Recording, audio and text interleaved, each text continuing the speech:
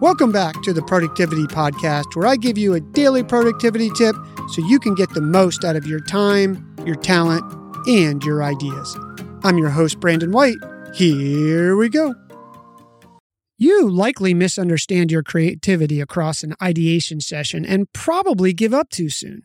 The reality is that most creative ideas emerge when you give yourself the freedom and space to sit in the creative thought process long enough. It's one of the reasons why I love doing long bike rides. A regular bike ride for me is 35 miles over the span of a little over 2 hours. I'll leave the house with a problem I'm trying to solve or an idea for a podcast episode like this one. The first few miles, I'll have some okay ideas. By the time 90 minutes rolls around, I've had some aha solutions and ideas for things I never thought about. And you don't have to take my word for it. There's scientific research to back this up. A study done at Princeton University titled The Creative Cliff Illusion demonstrated that people systematically misunderstand their own creativity across an ideation session. 8 studies found that people expect their creativity to decline across an ideation session when it, in fact, tends to improve or persist.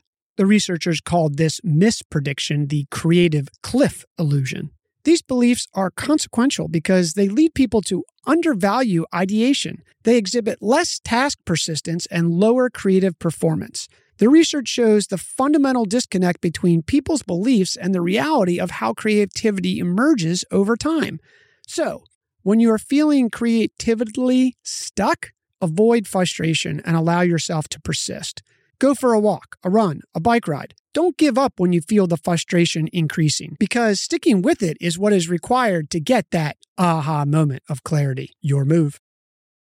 Hey, real quick before you go, please remember to hit follow on your podcast player. You won't miss any episodes, and it helps support us bring you the show daily. Thanks for listening. We'll talk tomorrow.